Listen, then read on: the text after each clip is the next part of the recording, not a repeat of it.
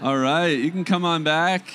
Again, if you have not grabbed a communion cup on your way in, or you haven't grabbed one yet, we've got them circling. So just raise your hand. Does everybody have a communion cup? We're good? Okay. Sounds good. So Cyril Gordon has been here multiple years, and he just does an amazing job outlining what happens at the Passover and the symbolism behind it, and he just does an incredible job in incorporating humor and all that stuff, and just such a great communicator. So Cyril, why don't you come on up? We're so blessed to have you. Let's warmly welcome him here. Thank you, sir. Yeah, we're excited, so take us away. Thank you, brother. All right. What a joy to be back here. For me, this is a time of refreshing coming from Los Angeles, a.k.a. Gomorrah. I get to have some great fellowship, play golf, have some good food, and do Seders. Coming from a Jewish background, I was born in France, grew up in San Francisco, and we were the only Jews in an Italian Catholic neighborhood. But my brother and I got along with the guys because we were good at sports, and they had the best sports leagues. Had my bar mitzvah at 13, but then went to UC Santa Barbara, where I studied art. I was a fine artist. I did painting. Was heavy in the party scene, but then got sick of it by my sophomore year, and I said, there's got to be more to life than that. Started searching, and of course, I went where we're not supposed to go, Eastern religion. The Lord commands the Jewish people. He warns us about going the way of the East. So that's where we go. Anyway, dabbled in that for a while, then got back to my Jewish roots, became an Orthodox Jew from 89 to 93. I had this amazing encounter with God in the desert, a vision of a roadway to heaven, guarded by 2 angels, and then a vision of Jesus, which was shocking to me because I wasn't crying out to Jesus. I was crying out to the God of Abraham, Isaac, and Jacob, and Jesus shows up. Well, that got me looking into Jesus, and so I grabbed every book I could find. I watched Jesus Christ Superstar.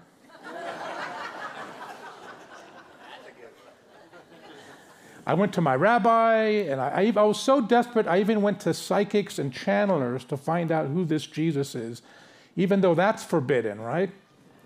But I was desperate. But thank God, the Lord finally brought me to a true Christian, right here, actually, in San Luis Obispo. My brother was going to Cal Poly, and he was renting from this woman who was a Christian, a true Christian, and I met her while I was down here, and there was something special about her. She had a spiritual peace that I didn't have. And I'm supposed to be a Levite and a Cohen, from the priestly class of Jews. And I looked at her Bible, and she had the Old Testament in it. And I was like, what is this Gentile doing with my Bible? And it was all outlined, and I could tell she'd read it quite a bit. And I was very intrigued. And she shared the gospel with me that night. I went back to San Francisco, and 2 weeks later, I get a whole box of books from this Christian about the real Jesus, a Bible, some books by Josh McDowell, Evident That the Man's a Verdict. And I was not against looking into Jesus, so I checked it out. And then a 5-page letter, and I'm like, oh, I think she has a crush on me. I don't know if she did or not, but the letter was pointing me to Jesus. She saw that I was thirsting for living water. And I thank God for her because through those books, one of them, Evident That the Man's a Verdict, I discovered who Jesus really is. He's not just a rabbi, he's not just a troublemaker, he's not just an ascendant master. He is God in the flesh. Amen. And he paid for my sins. And I knew I was a sinner. That wasn't a problem. I was an Orthodox Jew. We're face to face with it every day. And so I accepted him as my Lord and Savior in 1993 in San Francisco. Believe it or not, people do get saved in San Francisco. And I found the spiritual peace I was looking for. A heavy darkness lifted from my life. I'm sure some demons got kicked out.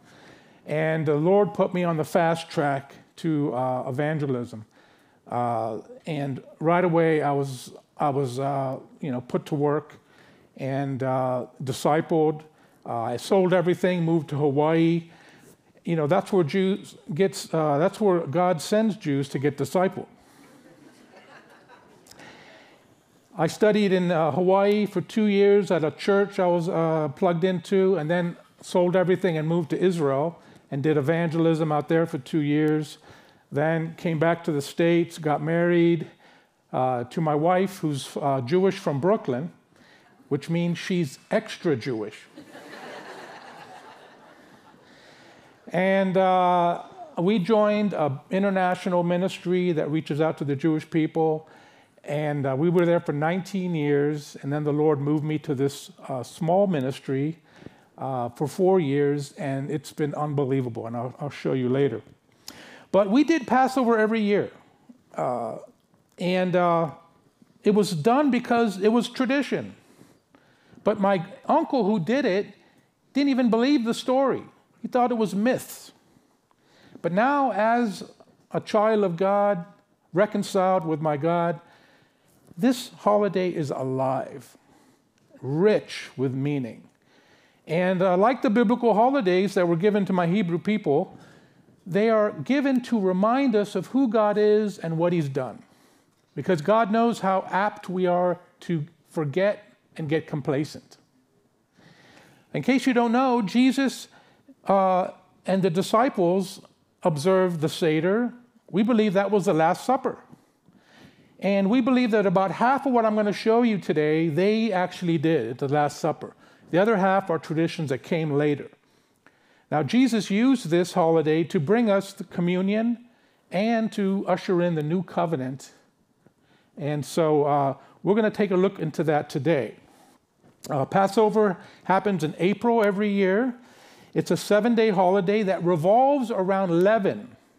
Okay, leaven in the Bible is often symbolic of sin, because just as it's used to puff up cakes, cookies, and breads, sin puffs us up with pride, which separates us from God. And we're commanded to not eat leaven for a whole week. In fact, we can't even have any leaven in our house. The only bread source we can eat is matzah, unleavened bread.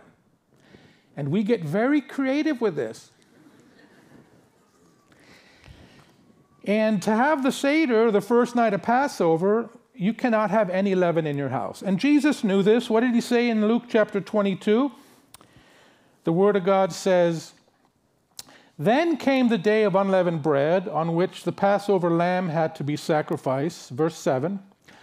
Jesus sent Peter and John, saying, "Go and make preparations for us to eat the Passover." What did He mean? It means go to where we're going to have the Passover and make sure there is no leaven in there. You have to sweep that place probably 10 times. Make sure there's no breadcrumbs. You see, before you can have a Seder, you've got to do a major cleaning in your house. It's the time of year when you clean your house and you clean areas that you don't normally do the rest of the year, like under the fridge, under the couch pillows, wherever a breadcrumb could be hiding. And you're supposed to take all your cakes, cookies, and breads and take them and burn them. If you go to Israel, especially Jerusalem, before the Passover, it's not unusual to smell burnt toast in the air because families are taking their breads and cakes and cookies and having a bread bonfire at the park. But here in America, they don't do that so much. Most Jewish families will bag up their cakes and cookies and breads and give them to their Gentile neighbors to hold till after the Passover.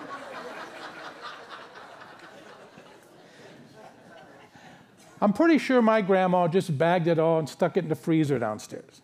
But we're supposed to burn it. Once the house is ready for the Passover, the whole family comes over. The head of the house is going to put on his prayer shawl or tallis. You ever been to a synagogue or a bar mitzvah? You'll see the men wearing these. You'll see they have tassels on the corners. These are a commandment to my Jewish people to wear these to remind us of the covenant we made with God at Mount Sinai. It goes over your shoulder like this. But instead of wearing the usual yarmulke or skull cap, as a sign of respect to God, the night of Passover, the man of the house is going to wear something a little more elaborate, symbolic of a crown. Because the night of Passover, the man of the house is the king of the house. And in a Jewish family, it's the only night of the year that he's king of the house. And as the king of the house, he's going to guide his family through the traditional Passover Seder. Seder means order, because there's an order to this, using 4 cups of fruit of the vine and a Seder plate that has 6 different food items that are going to help us tell the story of Passover. And he's going to do so using this book called a Haggadah, which means the telling, because it's all about telling a story, the story out of the end of the book of Genesis and the beginning of Exodus. Capiche? And the evening will begin with the lighting of candles. And this is the honor and duty of the oldest woman in the house. She will light the candles like that. And she will welcome God's presence, the Holy Spirit, the Ruach HaKodesh, like doing this. And it's appropriate that the woman of the house light the candles because the Bible is very clear in the book of Genesis that it would be through a woman that the Messiah would come. And who is the Messiah but the light of the world? Once the candles are lit, the head of the house will move over to the first cup, the cup of sanctification. This sets the night apart from all the other nights. He will hold it like this and say a Hebrew prayer that goes like this. Baruch atah Adonai Eloheinu melech haolam borei peri hagafen. Amen. Which translates into, Blessed are you, O Lord our God, King of the universe, creator of the fruit of the vine. And everyone will partake of the first cup, the cup of sanctification. After that, he's going to move over to the Seder plate, and he's going to start to tell the story of Passover. It starts with Jacob, the patriarch of the Jewish people. You know, that's what makes someone Jewish, if they're a descendant of Jacob, Abraham, Isaac, or Jacob. And he had 12 sons, and he lived in the land of Canaan, which is the promised land of Israel. And he wasn't shy about letting everyone know who his favorite son was, one of the youngest named Joseph. And this was very annoying to the older brothers. And at a time when the older brothers were out taking care of the flock, Jacob sent Joseph to go and keep an eye on them. And when he found them, the older brothers saw him coming, and they knew he was sent to spy on them. And so they were really annoyed. And during a time of frustration, they grabbed him and sold him to some slave traders and some traders that were on their way to Egypt, a couple hundred miles away. And then they lied to Jacob and said, poor Joseph was killed by a wild animal and is no more. Jacob went into deep, deep mourning and would not be consoled. If that wasn't bad enough for poor Joseph, being sold as a slave to Egypt, he faithfully served his master, and after a couple years, the master's wife falsely accused him, and he was sent to prison for life. But God was with Joseph, and he gave him the gift of interpreting dreams. And it wasn't long before the king of Egypt, the Pharaoh, the most powerful man of that day, had these dreams that tormented him. And none of his psychics or sorcerers could interpret these dreams. But he soon heard of Joseph's gift of interpreting dreams. And he called him out of prison and asked him, can you interpret these dreams that are tormenting me? And Joseph said, no, can't do it. But my God can. And sure enough, he did. The dreams were prophetic. They foretold of 7 years of abundance, followed by 7 years of worldwide famine. Pharaoh saw that God was with Joseph, and he made him his right-hand man, put him in charge of all the grain of Egypt. And God gave Joseph wisdom to stash away 20% of all the grain that came in during the 7 years of plenty. For sure enough, when the 8th year hit, famine hit, not only in Egypt, but all over. And it wasn't long before peoples from all over were coming to Egypt to buy the stored grain so that they don't perish. Well, who shows up after a couple years? Joseph's brothers. Jacob sent them to Egypt to buy grain. They were starving. And there they were before their brother, Joseph. And guess what? They didn't recognize him. But Joseph recognized them. And when Joseph realized they didn't recognize who he was, he decided to make them sweat a little bit. And he got them into some trouble. But he couldn't hold himself and eventually confessed and said, I am Joseph, before his brothers. What was the reaction? They were horrified. They were horrified. Their little brother who they betrayed is now the right-hand man of Egypt. He could squish them in a second. But there's a wonderful reconciliation and forgiveness. Pharaoh hears of this, and he has favor on Joseph's family, and he invites Jacob and the whole clan to come and dwell in Egypt in the land of Goshen. Jacob hears of this and rejoices and praises God that Joseph lives, and he finds out he has a couple grandsons, Ephraim and Manasseh. God shows Jacob that it's okay to go to Egypt because one day God will bring you back to the promised land. So the Hebrew people all move to Egypt, and there they prosper and multiply, so much so that when the new Pharaoh takes over later on, he decides to deal shrewdly with the Hebrew people and make us slaves.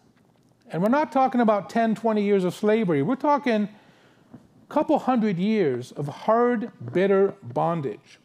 And we remember this as we lift up the first item of the Seder plate, fresh parsley, symbolic of life.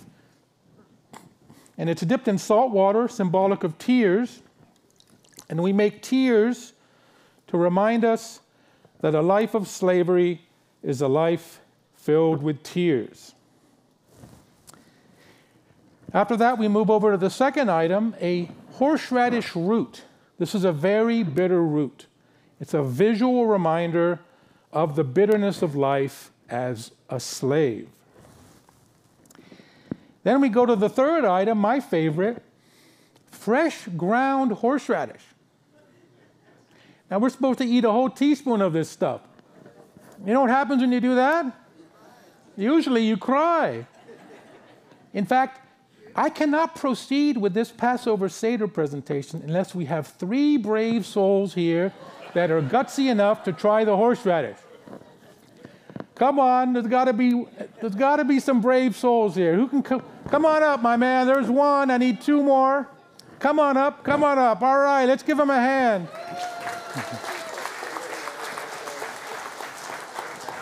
Stand right here and face the crowd. All right. I knew it. I knew there were some brave souls here. Now, I thought since my Lord is merciful, I'd be merciful and let him have it with some matzah. Is that okay with you guys? All right, let's set you up here. Yeah. Okay. Okay, that's for you. Now, don't eat it yet. We're all going to take it together. Yeah, not yet, not yet. Not yet. There you go.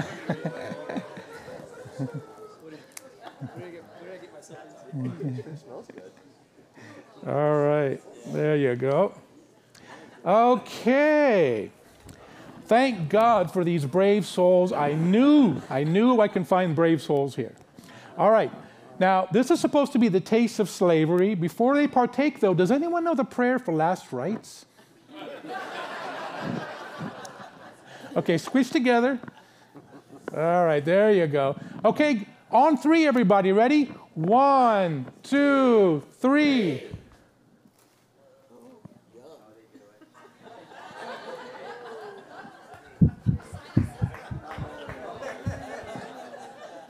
Very good. Oy vey! I knew it. With the Gentiles, you got to give them 2 teaspoons. Well done. Incredible. Awesome. All right, let's give them a hand. Thank you, thank you. Now we can proceed with the Passover Seder. Hallelujah. Good. After that, we move over to the fourth item. It's a sweet mixture of apples, honey, cinnamon, almonds, and it's supposed to remind us of the cement or mortar that we were forced to make as slaves for many years in Egypt. But why use a sweet mixture for that? Because we had the promise of God that one day He would take us back to the promised land, and that kept us going. Amen? This is called haroset. All right. After that, we move over to the fifth item, a hard-boiled brown egg. This is a tradition that came after Jesus. Brown to remind us of the color of Jerusalem stone that was used to build the temple in Jerusalem in 70 AD that was burned and destroyed by the Romans. This is a symbol of mourning to my Jewish people. It's placed over fire to remember that it was burned to the ground. But for Jews like myself, this reminds me, because I believe I've given my life to Jesus and I've accepted the new covenant, it reminds me that Jesus was 100% accurate when it came to prophecy. He prophesied that this magnificent temple that took over 40 years to make would come down and not one stone would be left on another. And that's exactly what happened. And they mocked him. They laughed at him when he prophesied this. Does anyone know why there wasn't one stone on another? That's right. There was lots of gold in that temple, and when it came down and burned to the ground, it all melted into the cracks. And hey, at what, 1,800 an ounce? I'd be moving stones too. This is called the Hagigah, a symbol of mourning for my Jewish people. Good. After that, the head of the house is going to lift up the second cup, the cup of plagues. And here we remember how God chose Moses to go and tell Pharaoh to let my people go. But Pharaoh said no, not just once, but 10 times. And every time he did, God had to pour out a plague on Egypt to show him He meant business. We remember these 10 plagues as the head of the house will dip his finger in the grape juice and let 10 drops fall onto his plate as the 10 plagues are remembered. Does anyone remember what the 10 plagues of Egypt were? Frogs, river to blood, flies, boils, death of the firstborn, that's 5, hail to fire, 6, darkness, 7, animals died except for in Goshen, 8, 2 more, locusts, and gnats, I think it's gnats. What's interesting about these plagues, folks, is that this was a showdown between the God of Israel and the false gods of Egypt. You see, the Egyptians used to worship the Nile River, and God made it useless, turned it to blood. The Egyptians used to worship the sun. God turned it off for 3 days. And while it was off, they cried out to their false god, Ra. And guess what? Nothing happened. The Egyptians used to worship the earth and this false god named, what was it called? It was called Uachit. Oh, excuse me. It was Seb. Seb was the earth god of Egypt. And when God turned the dust into gnats, they cried out to Seb, and guess what? There was no relief. Did you know that the Pharaoh was worshipped as God in Egypt? And that every firstborn had to worship Pharaoh as God in Egypt. And with the last plague, death of the firstborn, God did away with Pharaoh worship in 1 day. All of his worshipers were gone. And that's when he said, get out of here. We don't want you here anymore. And the people of Israel were set free. Some of these false gods you might recognize. Horus, he was one of the Egyptian sun gods. Let's see. Osiris, that was the god tied to the Nile. And when the Nile turned to blood, they called on Osiris, and guess what? No reprieve. This was a showdown between the false gods and the God of Israel. And guess who won? The God of Israel. After this, The head of the house will lift up, let's partake of the second cup. Here we partake of the second cup to remind us of how God chose Moses to deliver us from slavery and go to Pharaoh and say, let my people go. So we partake of the second cup, the cup of plagues. All right, now we lift up the last item of the Seder plate, the zroa or lamb bone. And here we remember God's provision to spare his people. The 10th plague was coming to Egypt to slay the firstborn. And God commanded the Hebrew people to take a 1-year-old lamb or goat that was unblemished, and you had to live with this animal for 4 days. And after that, the poor thing had to be killed and its innocent blood placed on the doorpost of your house. For when death would visit Egypt to slay the firstborn and see the innocent blood on the house, it would pass over that house. And everyone in the house was spared the plague of death of the firstborn. That's where we get the name Passover. This also reminds us of the 3 food items we're supposed to eat at Passover: unleavened bread, bitter herbs, and lamb. Who said that? Good. Unleavened bread, bitter herbs, and lamb. This also reminds us of the necessity for blood for forgiveness of sin. Leviticus 17:11, the life of a creature is in the blood, and I've given it to you upon the altar to make atonement for your soul. It's the blood that makes atonement for your soul. This is no longer taught to my Jewish people. The rabbis teach if you fast and pray on Yom Kippur once a year, you're good to go. I did that every year. I was never forgiven. God had to send a Gentile to tell me and point me to what the Bible says, that you need a blood atonement. And what did John the Baptist say when he saw Jesus? Behold, the Lamb of God who takes away the sins of the world. And the day I accepted that was the best day of my life, because I knew that my sins were forgiven, my shame was washed away, my guilt was washed away, and my life started. Amen?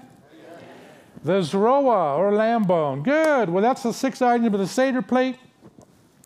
After that, we're going to move over to this pouch right here called a matzah tash, where there's 3 pieces of matzah hidden away in there. But only the middle one is pulled out for everyone to see. Why there's 3, nobody knows. Some rabbis say it's symbolic of the patriarchs, Abraham, Isaac, and Jacob. But we believe it's symbolic of the Father, the Son, the Holy Spirit. Because who is the Son of God? He's the aspect of God that dwelt among us, that we saw. It's pulled out, broken in 2, half of it's placed in a white pouch and hidden away, because later on all the children are sent out to find it. They tear the house apart, because they know that when it finds it, gets a big prize, usually a good amount of money.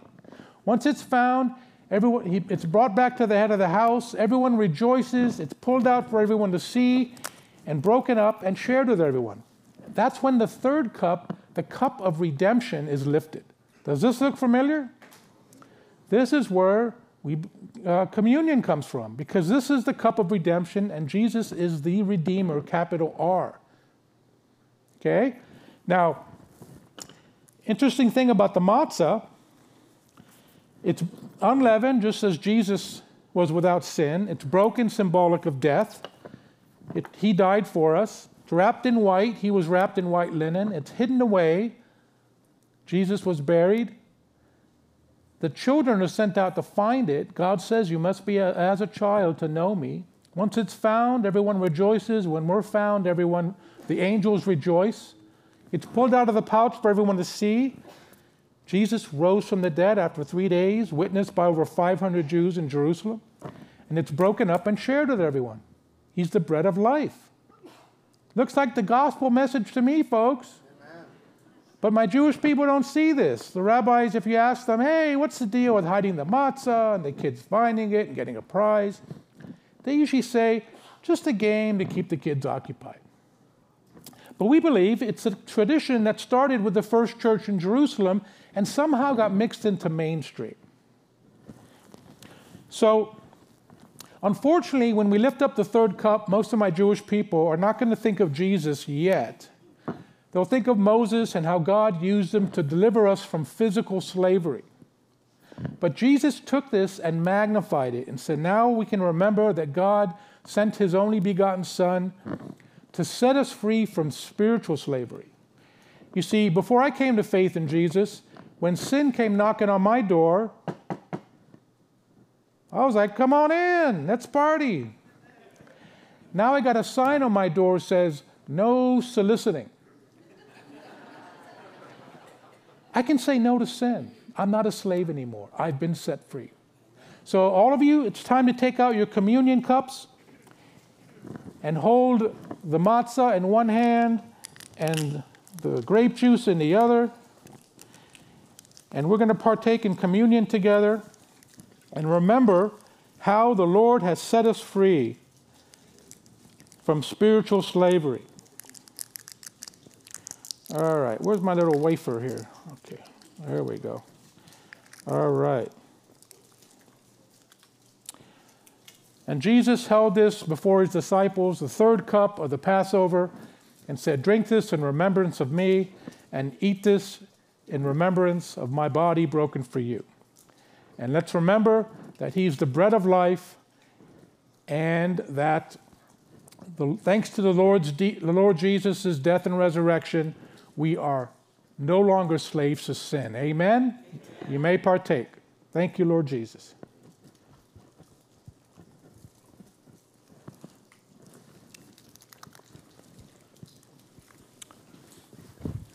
And that's when the third cup is, we partake of the third cup, the cup of redemption. Good. Well, we are in the home stretch, folks. After this, we lift up the cup of praise, or cup of Hallel. That's where we get hallelujah. And we praise God to fulfill his promise to bring us back to the promised land. And we also remember the function of the Passover story. The conclusion of it was Exodus chapter 14:31. And when the Israelites saw the great power the Lord displayed against the Egyptians, the people feared the Lord and put their trust in him. It was to build faith in the Hebrew people. But not only the Hebrew people, also the Egyptians. You see, when the Hebrews were set free from physical slavery, the Pharaoh and his leaders said, what did we do? We just lost our workforce. And came after them with chariots and his whole army. And guess what? The Lord destroyed them. And the Word of God says in Exodus 14:4, the Lord says, but I will gain glory for myself through Pharaoh and all his army, and the Egyptians will know that I am the Lord. Those are the two functions of the whole Passover story, was that the Egyptians would know that the God of Israel is the one true God, and the Hebrews would put their faith in him. Good. The cup of Hallel. Before we partake of this, everyone will say hallelujah. So on three. 1, 2, 3. Hallelujah. All right. So we have cup of sanctification, cup of plagues, cup of redemption, and cup of praise. Good. Well, we have one final cup we didn't talk about, the cup of Elijah. You see, my Jewish people know that before the coming of the Messiah, God would send Elijah to tell them who the Messiah is. So after the Passover Seder, the youngest child present will run to the front door, open it wide, and everyone will look and hope that Elijah will come walking in to tell them who the Messiah is. So if you're driving around town the night of Passover and you see some doors go flying open, go on in. Have a seat. Tell them who the Messiah is. Because we know who Elijah is, right? John the Baptist, Yochanan. Jesus said of him, he is Elijah who has come to prepare the way of the Lord. Amen. All right. Well, I want to give all of you a hand for surviving a Passover Seder.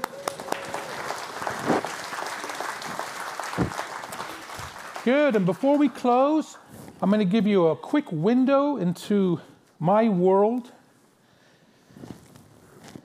We got that? Where is it at? I am a full-time missionary in Southern California with Jewish Outreach International. Go ahead. At Venice Beach. Anyone been there? All right, so you might not know this, but Venice Beach is the second most visited place in California behind Disneyland. Thousands of people go there every day from all over the world. Go ahead. In case you haven't been there, it's right south of Santa Monica on the coast. Go ahead. This is what it looks like on an average summer day. Thousands of people just strolling up and down a walkway. Now, folks, I'm going to zip through this quickly for the sake of time, but if you want to be in the trenches, if you have a heart for local, effective evangelism, in California, you want to sign up for our praise reports in the back, and this will put you in the trenches where the action is. Go ahead. Another picture of the walkway. Go ahead. And when we go to Venice, it's a war zone. We're invading the enemy camp. Venice is a place where people go to flaunt the flesh, tattoos and pierces and muscles and body parts I can't mention.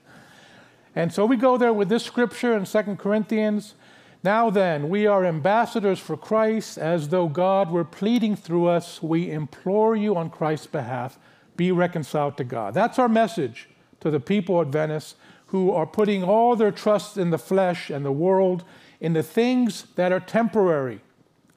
Go ahead. End of the line for a lot of people, a lot of homeless, hurting people out there. Go ahead. People end up in LA from all over looking for fame and fortune and end up in bondage. Go ahead. The enemy is there every day misleading souls. I was an art major. I graduated with doing painting at UC Santa Barbara. I did really well. I showed in museums and galleries. I had an art show at Venice in 1992. And I lived there on a roof for 3 months. And it was a time when I was searching. And I was wandering up the walkway every day, never ran into a ministry, never ran into a Christian. But the enemy was there every day. You got the tarot card readers, go ahead. You got marijuana all over the place, go ahead. You got all the Eastern religion, Hindus and gurus and all that, go ahead. You got the psychics, they're there every day, go ahead.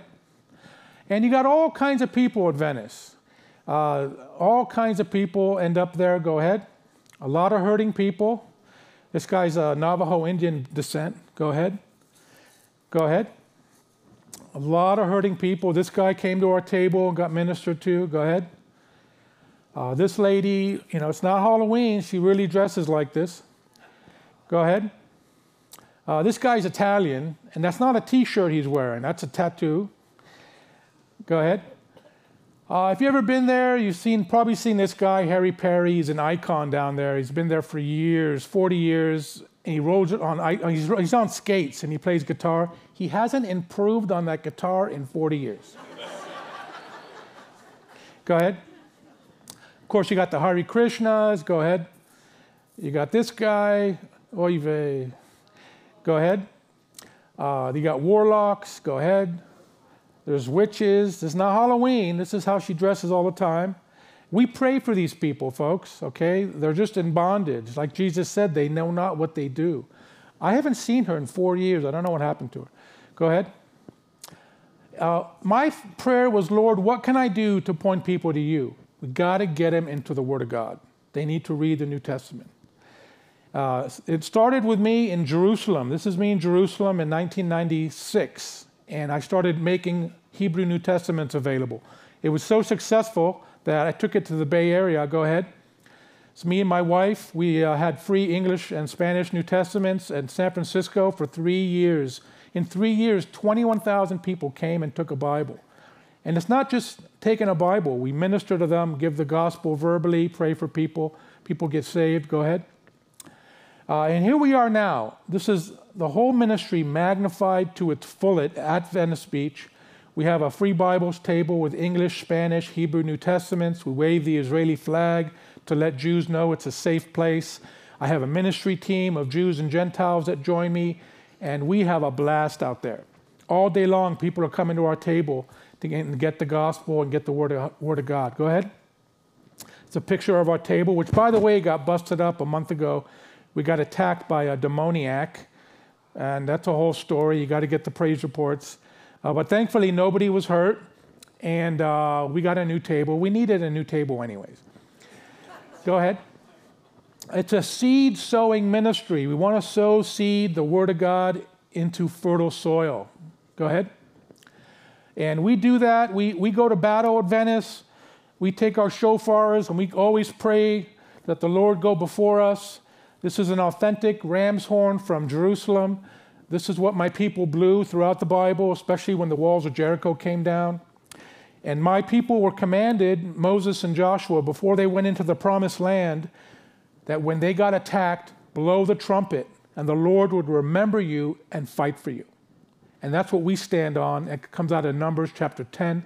I'm going to blow this and pray for Arroyo Grande. Father, in the name of Jesus, as I blow this trumpet, remember us. And I pray the enemy would be rendered useless in Arroyo Grande. Lord, he is not allowed here. I declare Arroyo Grande part of the kingdom of God, and the enemy is not welcome here. And as I blow this shofar, render him useless, judge him early, send him to the pit. Do not let him function in Arroyo Grande. In the name of the Lord Jesus.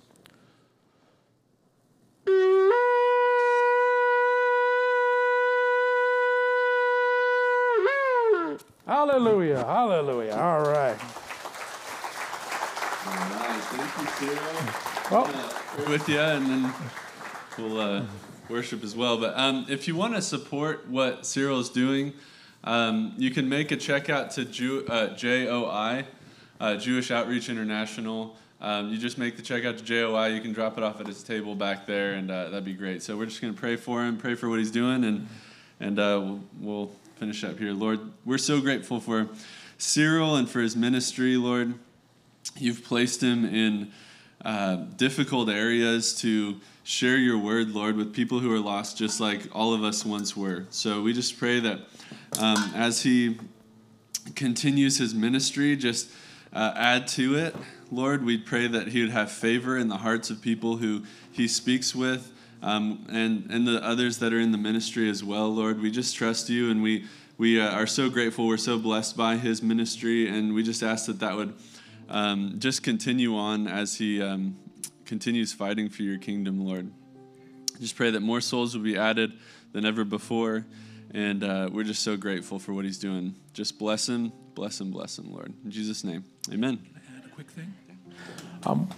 Amen. One more thing is just the statistics of how effective we are at Venice Beach.